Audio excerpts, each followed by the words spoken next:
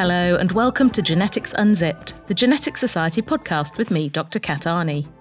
In this episode, I sit down for an in-depth chat with Professor Matthew Cobb to get the inside track on what really happened between James Watson, Francis Crick and Rosalind Franklin during the discovery of the double helix structure of DNA.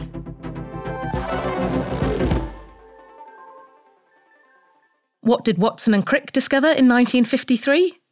Rosalind Franklin's notes. It's a well-known joke that you've probably heard me tell before, but is it true? If you've listened to our previous episodes about the discovery of the double helix structure of DNA, that's episode 16 from our first series, Genetics by Numbers, and episode 9 of season 3, Twisted History, you'll probably be familiar with the story that James Watson and Francis Crick, who were working at the University of Cambridge, secretly got hold of information from Maurice Wilkins, Rosalind Franklin and Ray Gosling at King's College London, including the infamous Photo 51, which enabled them to figure out the structure and win a Nobel Prize, together with Wilkins. The way it's usually told, Franklin was effectively ripped off and belittled by the Cambridge team, especially Watson, and has only recently been restored to her rightful place as one of the key discoverers of the double helix. It's a dramatic narrative, with heroes, villains and a grand prize. But, as I found out when I sat down for a chat with Matthew Cobb, science author and Professor of Zoology at the University of Manchester, the real story is a lot more nuanced. Before we come to that, I wanted to start by setting the scene. Today, we're all familiar with the idea of DNA as the instructions for life and the iconic double helix, which appears everywhere from adverts to corporate logos, including hidden in our own here at First Create the Media. But, as Matthew explains, back at the beginning of the 1950s, DNA just wasn't really a thing. Everything that we think about this period is seen through modern eyes, through DNA being what genes are made of and all the rest of it. That wasn't the case in 1950. So DNA had been identified by Miescher in the late 19th century as nuclein, as this stuff you find in pus, and was very soon identified in all sorts of cells and was clearly very important. Well, important just because it was widespread, right? So there's no function associated with it. And then by the time that chromosomes were identified as being the units of heredity in the kind of 1910s, 1920s, 1930s, then it becomes apparent that DNA is a major constituent of these chromosomes. However, so too is protein. And this is really the kind of the interpretative dilemma that scientists had for about 30 odd years. That is, we know that genes are apparently on chromosomes. What are chromosomes made of? Well, they're made up of DNA, which the analytical chemistry they had suggested was quite boring.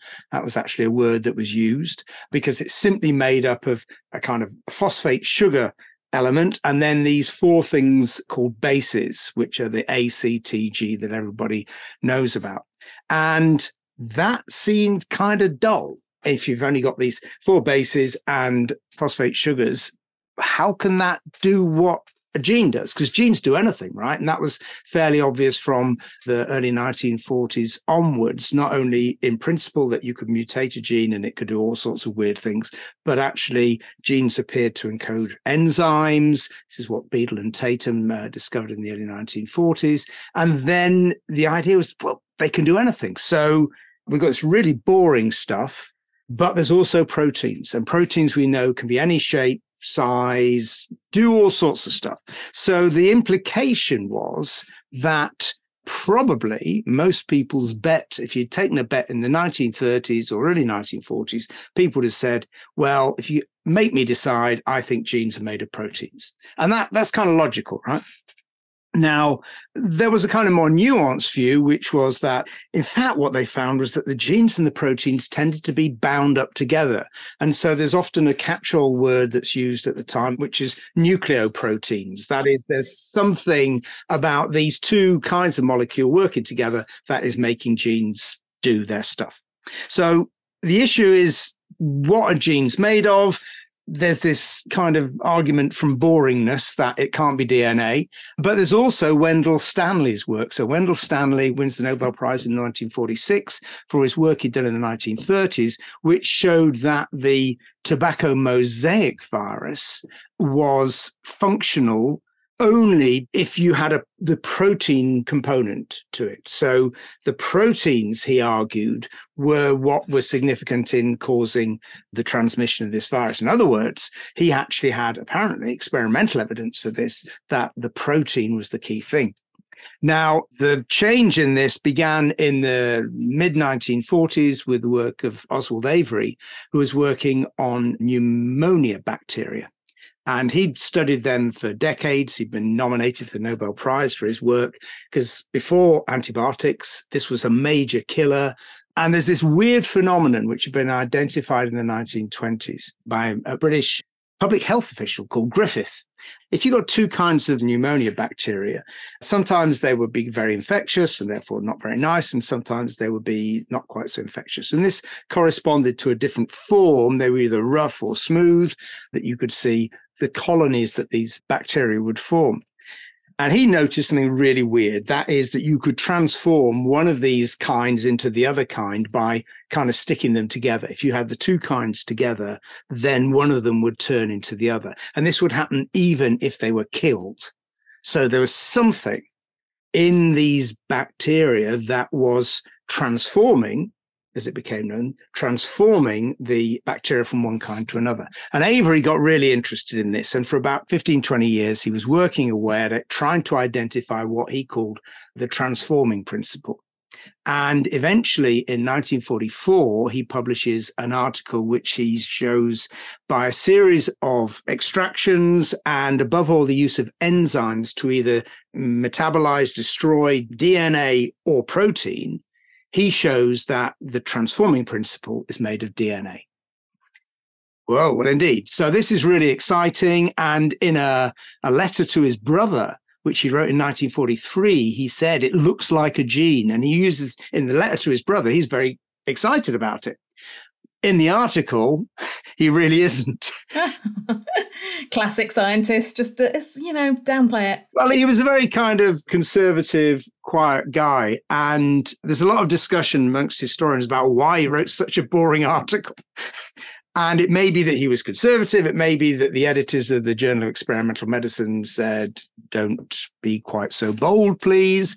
But whatever the case, you had to kind of read between the lines to see exactly what he was getting at.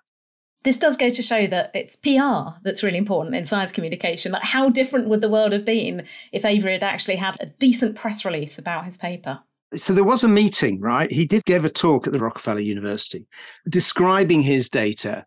And in the traditional account of this, which I've repeated, there's a dead silence when he gives his talk. But that appears not to be true.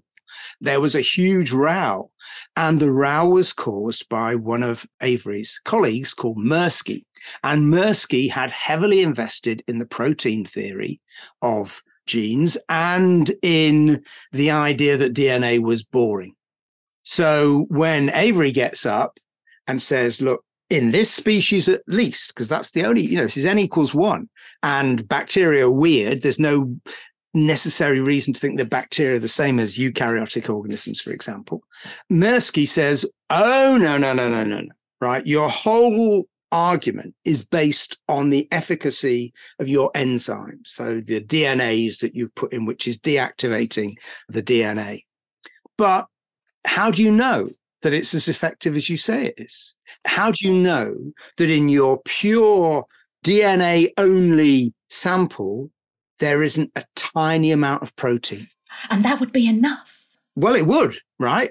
It would. And the bizarre reason why we think it would is that we now know that Wendell Stanley's experiment, where he showed that it was protein that was the active ingredient in the tobacco mosaic virus. In fact, we know there were tiny traces of nucleic acid in there actually doing the business. So there was a lot of doubt. One of the reasons may have been that extraordinary claims require extraordinary evidence, right? And so that's why there was this conservatism in the scientific community. It was also because Mirsky led a brutal campaign. He wrote review articles saying this was all rubbish and all the rest of it. It's frustrating because you can see with protein, you've got 20 building blocks, these 20 amino acids, you've got so much diversity, you've got diversity in shapes and structures. And like you say, DNA is just this very boring, repeated 4-brick thing. But I guess what we didn't really have is any mechanistic insight for either DNA or protein. It wasn't clear how these things work. So if it was DNA, how did that make life? Or if it was protein, how did that have the instructions for life? I've talked a lot with Nathaniel Comfort, my colleague who's writing a biography of Watson, and we've tried to get exactly this question. What did people who advocated that genes were made of protein, what do they think they look like? What were they? And I think this was never explicitly stated, right? But I think the idea that people had was that a protein gene will be something like a mold. Right. So it's sitting there on the chromosome, and basically it is like the thing you're going to synthesize. And in some way that nobody knew, this mold, this shape, you can imagine it actually being a 3-dimensional shape on the chromosome, would then be used to kind of stamp into the cellular gunk and produce another protein, just like that.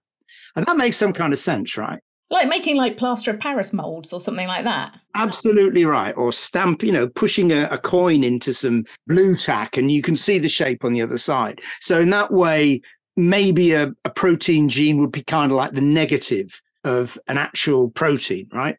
On the other hand, the people who thought about, well, maybe it is DNA, did actually start to think about, well, how could that work? And there were a series of meetings at Cold Spring Harbor after the war. These are annual, the Cold Spring Harbor Symposium on Quantitative Biology, and they're all oriented to trying to get to this idea about basically how genetics works. And I think it was in 1947, in one of the discussions about this question, a chap called Masson Gulland, who was a big DNA biochemist from the UK, who tragically died about 3 months later in a railway accident in the north of England, and how history would have been different had he lived. Masson Gulland argued, well, maybe it's something to do with the sequence of the bases. Maybe it's their order that is relevant if genes are made of DNA. So this idea was floating about and people were talking about it. It wasn't completely unknown, but most people still thought that it was most likely that genes were made either of proteins or of nucleoproteins. So you've then got a problem, well, how are we going to work out what they look like, right? So we've got this weird idea, which isn't explicit, but is implicit, that maybe protein genes are some kind of negative form. And that might be true of a nucleoprotein as well, that there's some structural thing, wibbly wobbly, timey-wimey stuff that works, right? And the main way people had of thinking about or detecting molecular structure was this technique called X-ray crystallography, which had been developed by the Braggs, father and son. Lawrence Bragg, the son, won the Nobel Prize at 25, 1915 or something like that. I mean, he is still the youngest scientific Nobel Prize winner, and I don't suppose that crown will ever be taken away from him. And Bragg, by this stage, was much older, because this is now in the late 1940s, and he was running the Cavendish Laboratory in Cambridge. And they had begun to use X-ray crystallography, this very, very complicated technique, which basically involves zapping an X-ray beam at a crystal, and then it diffracts, the beams bounce off. And if you leave it beaming away in front of a photographic plate for long enough, then you get nice, reliable images. The problem you've then got is you've got a 2-dimensional image, and that reflects a 3-dimensional structure. So this is okay if you're looking at very simple molecules, but proteins in general are pretty complicated, although Dorothy Hodgkin had already used this on very short molecules in the late 1940s. So it was known that you could identify the structure of proteins in principle by using X-ray crystallography. But proteins are complicated, right? For all this, they are kind of bubbly, lumpy things. Whereas DNA is a really stupid, simple molecule. So if you were going to try and understand what a gene was made of, then probably using X-ray crystallography was the way to go. And maybe if you could find pure DNA and crystallize it, maybe that would be the thing you'd want to be looking at. And that is exactly what Maurice Wilkins at King's College London began doing in about 1948. But he was still, he wasn't certain that DNA was what genes were made of. He thought they were nuclear proteins were still important. He built on some work by Asprey and Bell done before the war, which had made X-ray crystallographic images of DNA. And they'd suggested that the bases were kind of stacked up like a pile of pennies.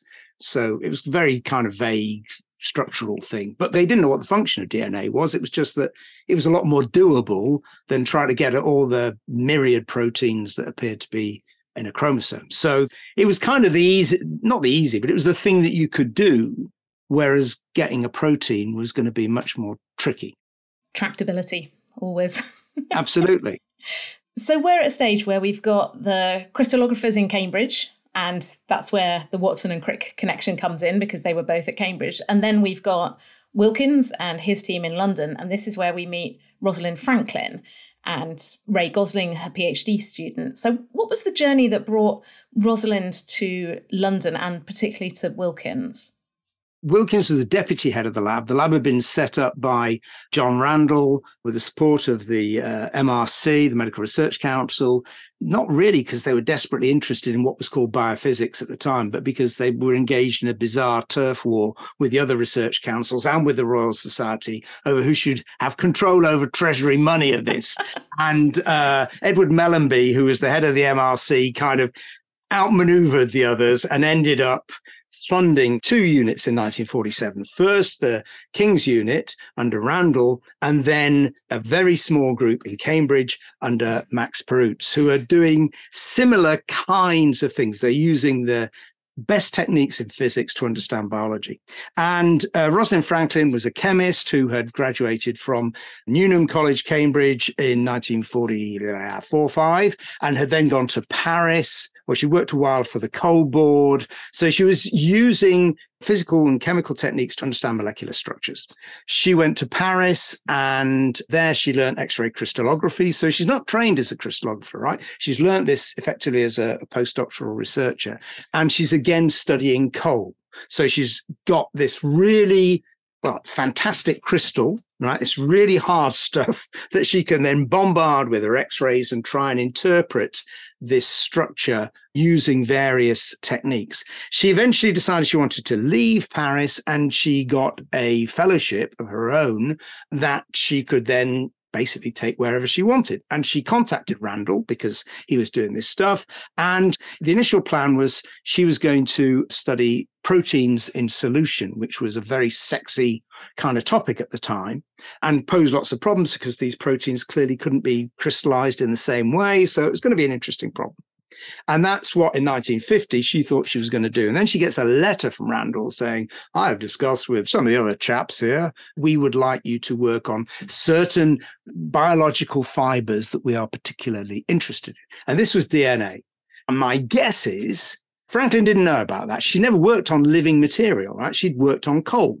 And she no doubt understood the excitement eventually, but she didn't come thinking, I'm going to study the structure of the gene, right? That was not what either she was sold on or what, to be honest, people thought at King's. They simply knew it was significant. They hadn't kind of taken sides in the Avery-Mirsky arguments, but it was going to be a lot easier to understand the structure of DNA than it was to understand the structure of the proteins. So she comes to King's, and basically it's a disaster. Ooh. She arrives when Wilkins is away. He's on holiday. Wilkins had a PhD student called Ray Gosling. He comes back and discovers that as deputy head of the lab, all of a sudden, he no longer has a PhD student. And what was his topic, studying DNA, has now been split, been also given to Rosalind Franklin. Oof. Now, that maybe wouldn't matter. He didn't know any of this was going to happen. We don't know why Randall did this. Maybe that wouldn't have mattered if he and Franklin could have got on. But I mean, chalk and cheese doesn't come into it. I mean, they really were completely different people. So Wilkins comes from New Zealand originally. He's very quiet. He's very reserved. He would look away when people talked to him. He hated confrontation, hated argument. And Franklin came from this very boisterous Jewish family, and her intellectual tradition was that you had a good old ding dong and you'd sort things out. And that was also how you could develop new ways of thinking. And in Paris, the French will argue about anything. They'll argue about the taste of a croissant. That's great. Let's have an argument. They'll talk about Descartes and philosophy. And that she had absolutely loved the lab atmosphere in Paris. She comes to London and it's very different. She said, well, there are no foreigners and no Jews here. She didn't like the atmosphere in King's. She was, as a woman, excluded from the senior common room. I'm not sure that still goes on in universities, maybe in some of the stranger ones. But, she was... Randall had a very good record of employing women researchers and supporting them. So it wasn't that Randall was a bastard. He may have been, but certainly not particularly to Franklin. But the atmosphere was not good. And we now know from letters she wrote that within months, she was considering jumping ship and going back to Paris, where she'd been happy. She decided not to do that. This was because of these blazing rows that she had with Wilkins. And you can kind of imagine she's somebody who wants to get a response, right? That's part of the thing. Gosling said that she will always play the devil's advocate. So she's going to take an extreme position and argue with you. And she wants you to push back. And that way you'll both get somewhere. And instead, poor old Morris is going, oh, my God, no, she's here again. No, I don't want to talk to her. I'm kind of running away. Dear. And so, he's terrified of her. She ends up, I think, kind of despising him as, kind of not having any gumption. And every time she pushes at him, it doesn't get anywhere. Maybe that's not entirely true, because Wilkins does also say he had lots of blazing rows with Randall. So maybe he did push back, but it wasn't in the right way. Whatever the case, this is a catastrophe. And it is clearly obvious that had they worked together, had that magic gone okay, then we would not talk about Watson and Crick at all. We would talk about the Franklin-Wilkins or Wilkins-Franklin structure. And it's not only me that thinks that, and lots of historians. Jim Watson has said it repeatedly, that was the problem in King's.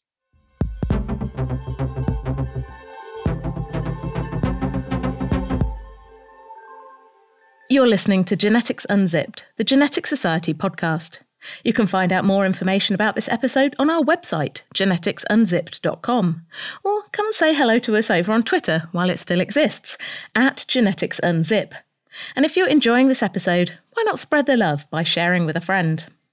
A quick heads up that the 1st of September is the deadline for the Genetic Society's next round of public engagement grants, with small grants up to £1,000 and larger grants up to £5,000 available to support online or in-person public engagement activities relevant to genetics. It's a great opportunity to bring the wonder of genetics to the wider world, or help people engage with complex topics in the field. So, if you're interested in applying, then head over to the grants section of the Genetic Society website, that's genetics.org.uk, or follow the link on the page for this podcast at geneticsunzip.com. So against this backdrop of conflict, of Rosalind being brought into the lab to study these DNA fibres, her and Ray Gosling, they're doing the stuff, they're doing their X-ray crystallography. They've made the famous photo 51, that we've seen all over the place, on coins and in pictures. And so what's the journey from that to the structure of DNA and Crick and Watson? So how does this story then develop from there? Well, it depends on whether you want the real version or the version that everybody knows, which is the version which comes from the double helix written by Jim Watson. Let's start there. Yeah, well, that's the problem. So that's why we talk about photograph 51, which is a very pretty photograph. It's very clear and all the rest of it. And if you know the structure of DNA, you can see what it's telling you, right? But that's the trick. That's the problem with X-ray crystallography is, as I said at the beginning, you're trying to turn a two-dimensional image into a three-dimensional structure. And more than one three-dimensional structure can give a particular image. So you can't look at an image and say, oh, this tells me X, Y, and Z. You need lots of different images, and you also need lots of analyses. to try and come up with a structure that might give that particular image through X-ray diffraction. So part of the problem is that in the double helix by Jim Watson, everything revolves around photograph 51. He sees it, his pulse starts racing. He realizes that DNA must be a helix of some kind, which is one of the arguments that they'd had with Franklin. And he then goes off with Crick and builds the double helix. And hey, presto, we've stolen her data. Haha. Off to the pub we go. That's right. And all of that, down to the going to the pub, is all lies. It's all a dramatic device. It's a way of making the story more interesting for the reader because it is a bit hard going at times in reality. Plus, it puts Jim Watson at the heart of the thing because he has seen this image. So what actually happens is that, for a start, you've got to realize that Crick and Wilkins were good friends. He ended up in Cambridge and Watson gravitates there after having seen an X-ray image of DNA in 1951. He decides, my God, I've got to work on this stuff. But for some bizarre reason, he doesn't go and work at King's, which would be the obvious thing to do. If you want to work on the structure of DNA, go to the place that's studying it. Because Crick is not studying structure of DNA. He's working on protein structure, as is everybody else in the Cavendish unit at Cambridge. So DNA is not something that is on their agenda, partly because the King's group is doing it. You've got these two units funded by the MRC, and they've got kind of a division of labor. And what happens is that Wilkins and Crick talk all the time about what's going on. And Crick knows that he's working on DNA and knows he's got these ideas about it being helical and all the rest of it. But Wilkins is a bit slow. For everybody's tastes, including for Randall, for Crick, he's taking a long time to do it. And Watson and Crick try making an initial structure of DNA just because they're interested in it at the end of 1951. This is a complete hopeless 3 helical structure. It's a disaster. Franklin takes one look at it and laughs at it. And they're told to keep their hands off this topic because it's nothing to do with them. It's to do with King's, which is actually true. So the issue then comes at the beginning of 1953. Franklin has been trying to work on what was called the A form, which is this very pure crystalline structure of DNA. And it produces these really precise images, which were hellish to interpret, in particular with the method that she'd chosen to adopt, called the Patterson function, which is basically lots and lots of sums, right? In a period when you do not have calculators, right? You may, if you're lucky, have a mechanical calculator like for adding up, but you can't do anything complicated. It's all slide rules, right? So this is really, really hardcore maths that you've got to crunch the numbers through. That was a mistake on Franklin's part. She was ill-advised to follow that because for various complicated reasons, DNA is not the kind of molecule that you can use that for. There is too much blurring, partly because the sequences of the bases is not fixed, right? The molecule is not giving you precise images because it's not got a constant structure within it. And so Franklin's getting stuck on trying to interpret the A form, but she's really interested in that because she's a chemist and this is the crystal. And that's what you need, right?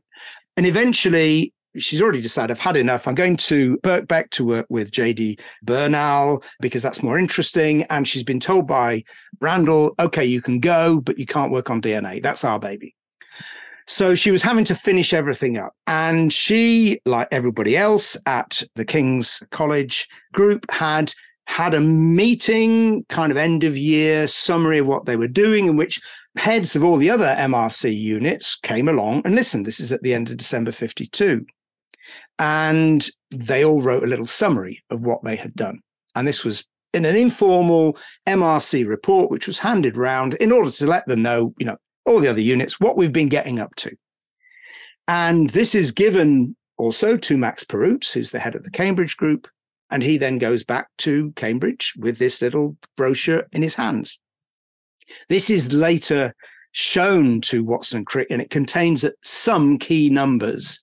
Doesn't contain photograph 51, doesn't contain any mention of that, but it contains a handful of key numbers that Watson and Crick can now use as their starting point to uncover the structure. But the first thing you got to realize, well, why on earth were they were told to hands off 14 months earlier? How come they're now working on it? Well, the reason is that Linus Pauling, who was a chemist, started to get interested in this topic. And the King's unit, both Bragg, who was in charge of the lab, and Perutz, who was in charge of the MRC unit, they had history. Oh, there's beef. Big beef, big beef. He'd whoop their ass. Can't really say that. I don't think anybody did any of that kind of thing back then. He had beaten them in a real race, which was to uncover something called the alpha helix, which is a component of proteins, which is a little helix, a little wiggle.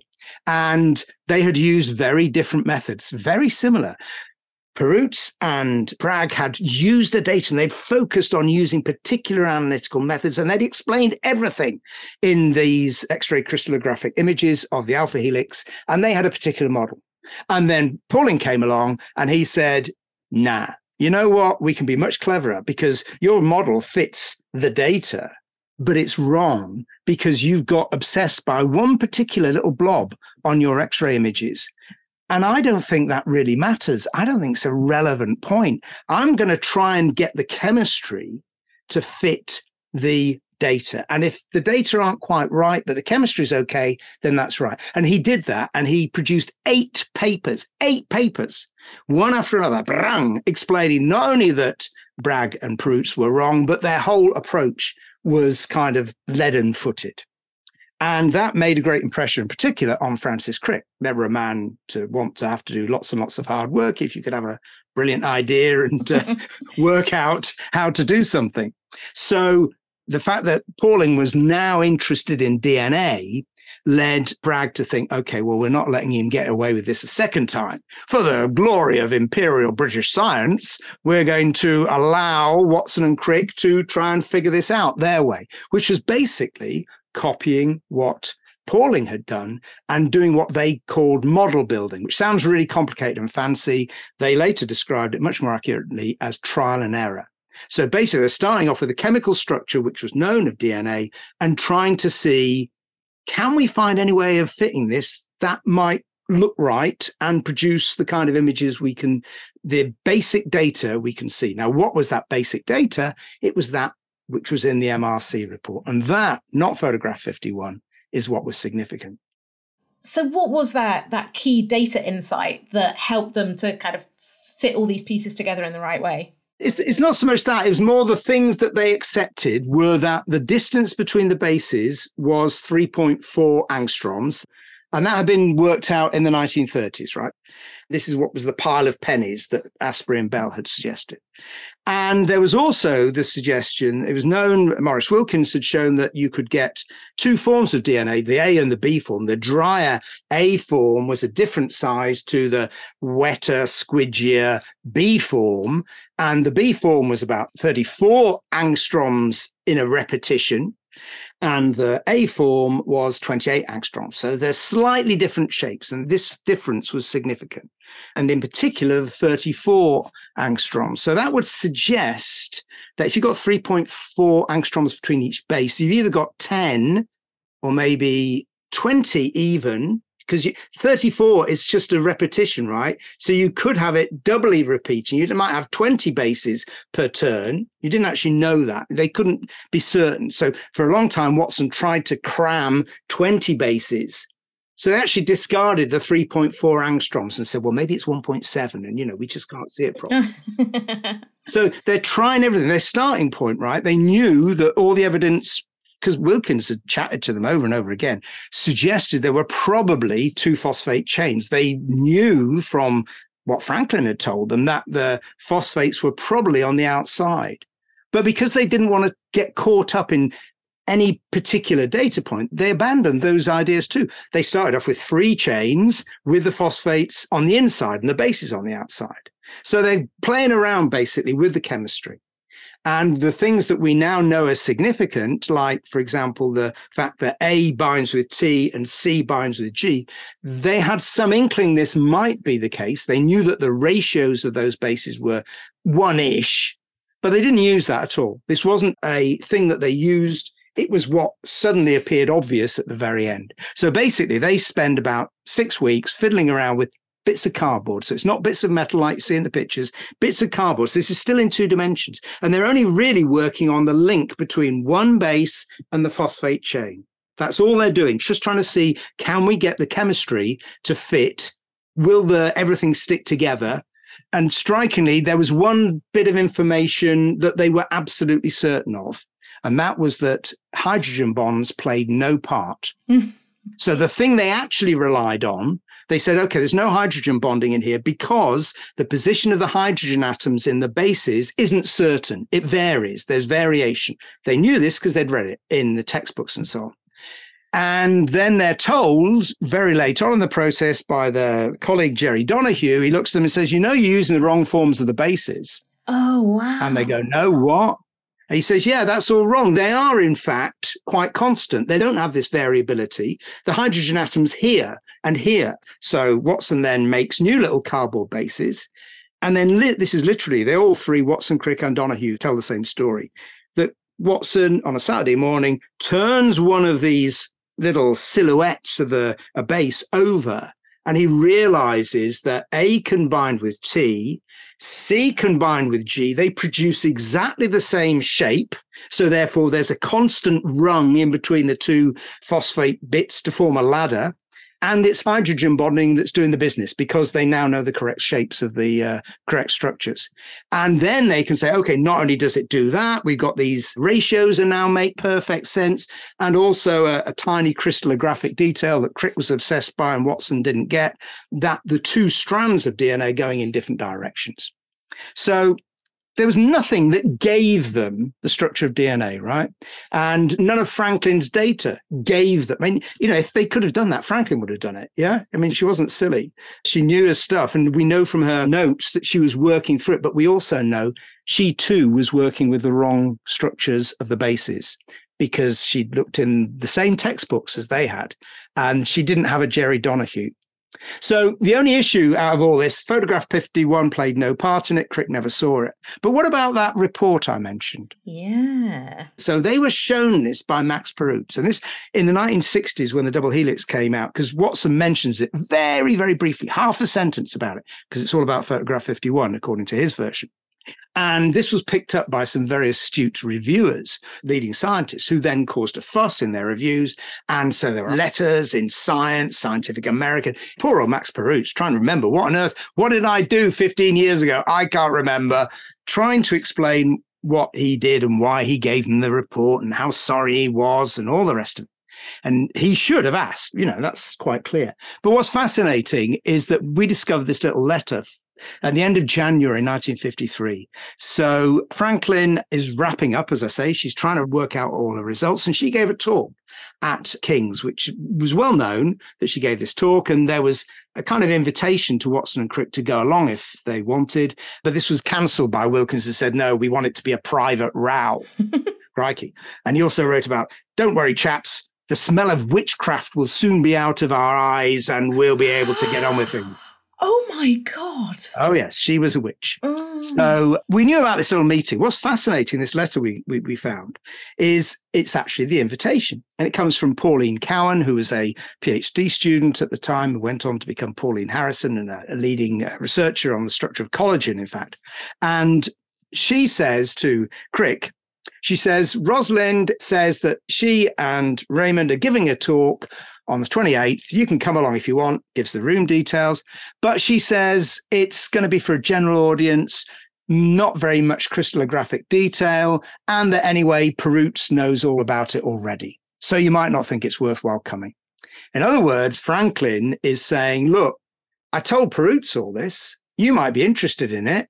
But if you really want to know the details, why don't you ask Max? He can tell you.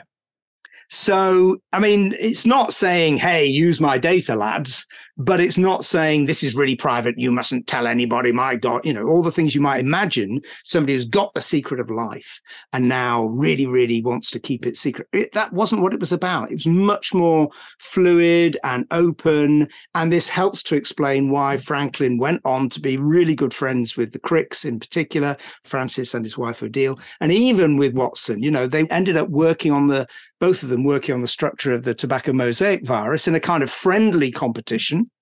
And she would write him letters showing her, sketching her latest ideas. So she clearly didn't think that he was a bastard. Well, how wrong she was. She clearly didn't think that he was going to steal her data, right? Because she was sharing this with him. She tried to go on a transcontinental car journey with him from Chicago to Pasadena. Wow. I'd love to come if the dates match up, she wrote. So all this, it also explains why, to go back to your starting point, what was DNA? Most astonishing thing I found was a letter from Franklin to her best friend, Anne Sayer, summing up what her life had been like in 1953.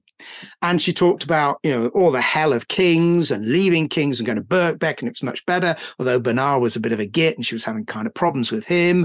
And she got this money from the coal board to carry on her work on coal, and she was now working on the viruses. But the most interesting thing that happened to me in 1953 was going on holiday to Israel, kibbutz, blah, blah, blah. Not one mention of DNA, not one mention of, I discovered the secret of life and those swine stole it from me. None of that.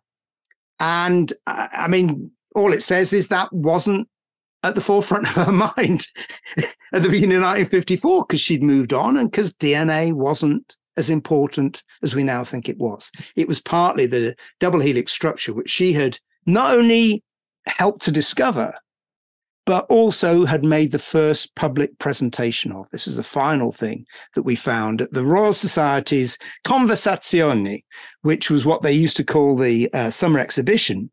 There was a presentation of the double helix, which was authored by the whole gang, both by Watson and Crick, by Gosling, by Wilkins, by Stokes, the other researcher at King's, and was the first author, and it was presented by Rosalind Franklin. And she presents both the model, so the double helix, and the experimental data, which in fact had been published all together in 3 articles under a common title in Nature.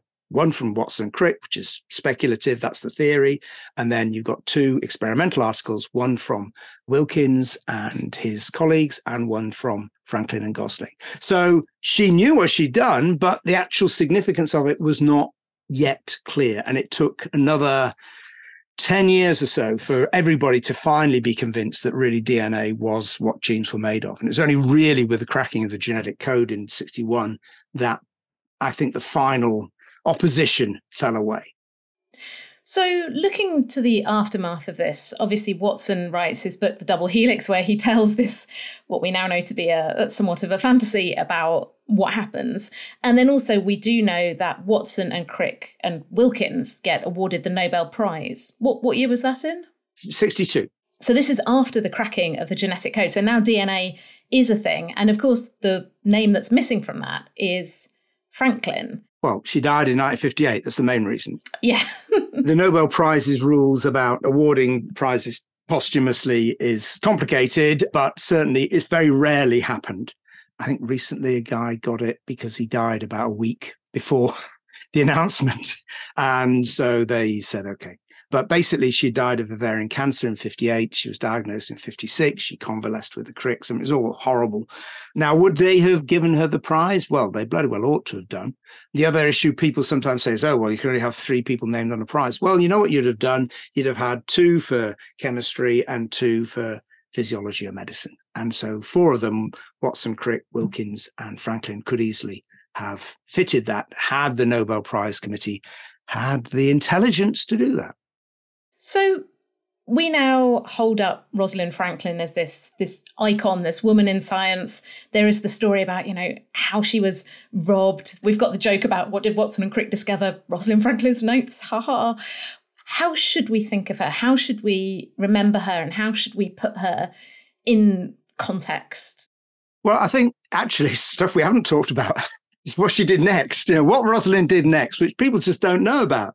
But very strikingly, for example, on her gravestone, it doesn't mention her work on DNA. It talks about her work on viruses. So she went on to work first on tobacco mosaic virus and then on polio, right? I mean, what could be more important? This is at a time when the polio vaccine has just been rolled out, the Salk vaccine. So polio is still a massive problem around the world. And she's working on the structure of the virus. And I think her work in that respect when she's a fully independent researcher. Also, the things she wrote when she put in her grant applications and the vision that she had for what she and her colleagues, the postdocs that she had on these grants, because of course she didn't have a post, right? She's still on soft money throughout this period. She never had a full-time job, permanent post. I think those visions of what science can be and what it can do and the way you do it, that is really the most exciting thing. Yes, she did contribute essential work to the discovery of the structure of DNA, but really what she went on to do and how she went on to apply the things that she'd learnt in those 2 years at King's, 2.5 years, and then with Bernal, I think those are the really interesting things of what she went on to do. She was a brilliant scientist. She was a lot of fun, which you wouldn't think from reading the Double Helix. She loved going out to the opera. She went out to the theatre with her deal crick. She liked dressing up in fancy clothes. Yeah, she was very much a woman of the 1950s, and she should be remembered in that respect. Somebody who did have to fight, but I'm not sure it's right to think of her as a feminist icon, and certainly her family and friends didn't think she would have thought of herself that way because, she died in 1958. So she's growing up during the war and then in the 1950s, which was a very different time from what it is now. But yeah, really significant. Should Watson and Crick have talked to her, have asked her? Oh, yes, most definitely. They should have said, is it okay if we use your data, the handful of numbers? My guess is she would have said, well, yeah, Max has already got them. Well, aren't you doing that already? But very strikingly, they did ask Maurice Wilkins, is it okay if we start modeling DNA? Because Pauling's out to get it. They didn't ask Franklin. On the other hand, they barely knew Franklin. They met her a couple of times. Maurice was best mates with Francis. It should also be said that when they did ask Maurice Wilkins, can we do it? They'd begun a week earlier. So asking for forgiveness rather than permission. Well, they didn't tell him that. They just said, is it all right if we start? And, Wilkins felt a bit sick and said, oh, all right. But he didn't have the wit to say, no, I need to go and talk to Randall because this is our project. There are all sorts of ways he could have stalled them. It wouldn't have made any difference. They were going to go ahead anyway. So, yes, they were bad, but they're not bad in the way that most people thought they were. I do find it interesting and a little frustrating that the public perception of Rosalind Franklin as someone who was hard done by, as someone who didn't get recognised, as someone who didn't get her just rewards, has all come from Watson's perspective and Watson's story about her. She's being defined by a man's story because she never really got to tell her own. Yeah, absolutely. I mean, this is the irony is that, and one of the things that myself and Nathaniel Comfort, who wrote the article in Nature that kind of prompted our discussion, were keen to emphasize that, even those people who want to advocate for Franklin's memory and for her genius and all the rest of it, they end up simply taking Watson's version of the story, photograph 51, they stole it, and flipping it on its head. And that does a disservice to Franklin. It also does a disservice to science, which is actually a tremendously collaborative effort. And Crick in 1995, I think it was published, but it was for the 40th anniversary of the discovery of the structure.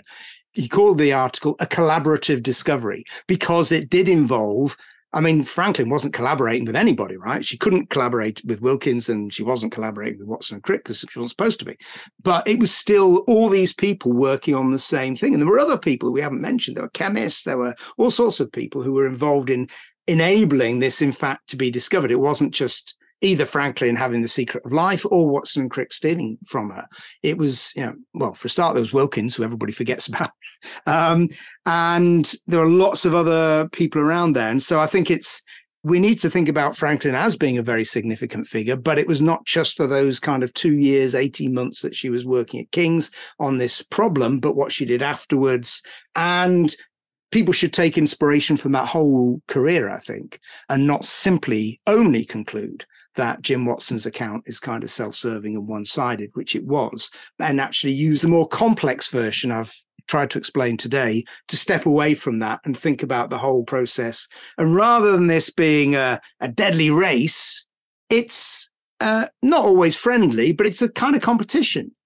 People working on the same problem today in different labs, sometimes it's awful and they won't talk to each other, Postdocs and postgrads can be told, don't talk to people from that lab, you'll give something away. But that's bad, right? I think, everybody agrees that shouldn't happen. And it's generally due to the kind of crazed egos of the lab heads that happens. The people who are actually involved in the work want to talk to somebody else. When you present a poster, your preliminary data, and somebody comes up and goes, oh, well, what about this, that, and that? You go, wow, that's good. Right. Okay. Yeah, I'll go away and think about that. And that's much more what it was like. Much more relaxed than the cutthroat, desperate attempts to win a Nobel Prize, which is how Jim Watson presents it in the double helix. And I'm not sure that it actually was that even for him at the time. I think this is a post hoc dramatization, because he's trying to make science interesting and exciting and human, right? And so by injecting bad boys stealing data, I think that's one way that he thought he could do it. I'm not sure it tells the story, right? It's a page turner. If listeners haven't read it, they really should, because it's a cracking read. Just don't think that it's all true. That's all. Thanks to Matthew Cobb for that fascinating and fun chat. As he mentioned, Matthew and Nathaniel Comfort have written a detailed article in the journal Nature looking at Rosalind Franklin's role in the discovery of the double helix. There's a link in the page for this podcast at geneticsunzip.com. And if you're interested in learning more about the history of genetics, check out Matthew's books, including The Genetic Age, about the history of gene editing, Life's Greatest Secret, about the race to crack the genetic code, and The Idea of the Brain, uncovering what we know and what we don't know about the most mysterious object in the universe, the human brain. Next time, we're going vax to the future, taking a look at the science behind RNA and DNA vaccines, how they can protect against infections or even be used to treat diseases like cancer, and how they can be produced at scale so that as many people as possible can benefit. For more information about this podcast, including show notes, transcripts, links, references, and everything else, head over to geneticsunzip.com. You can find us on Twitter at GeneticsUnzip, and please do take a moment to leave a rating in the Spotify app or review us on Apple Podcasts. It does make a difference, and it does help more people discover the show. This episode of Genetics Unzipped was written and presented by me, Kat Arney. It's a First Create the Media production for the Genetics Society, one of the oldest learned societies dedicated to promoting research, training, teaching, and public engagement in all areas of genetics. You can find out more and apply to join at genetics.org.uk. Our theme music's composed by Dan Pollard, our logo's designed by James Mayle, audio production is by Emma Werner and the team, and our producer is Sally LePage. Thanks for listening, and until next time, goodbye.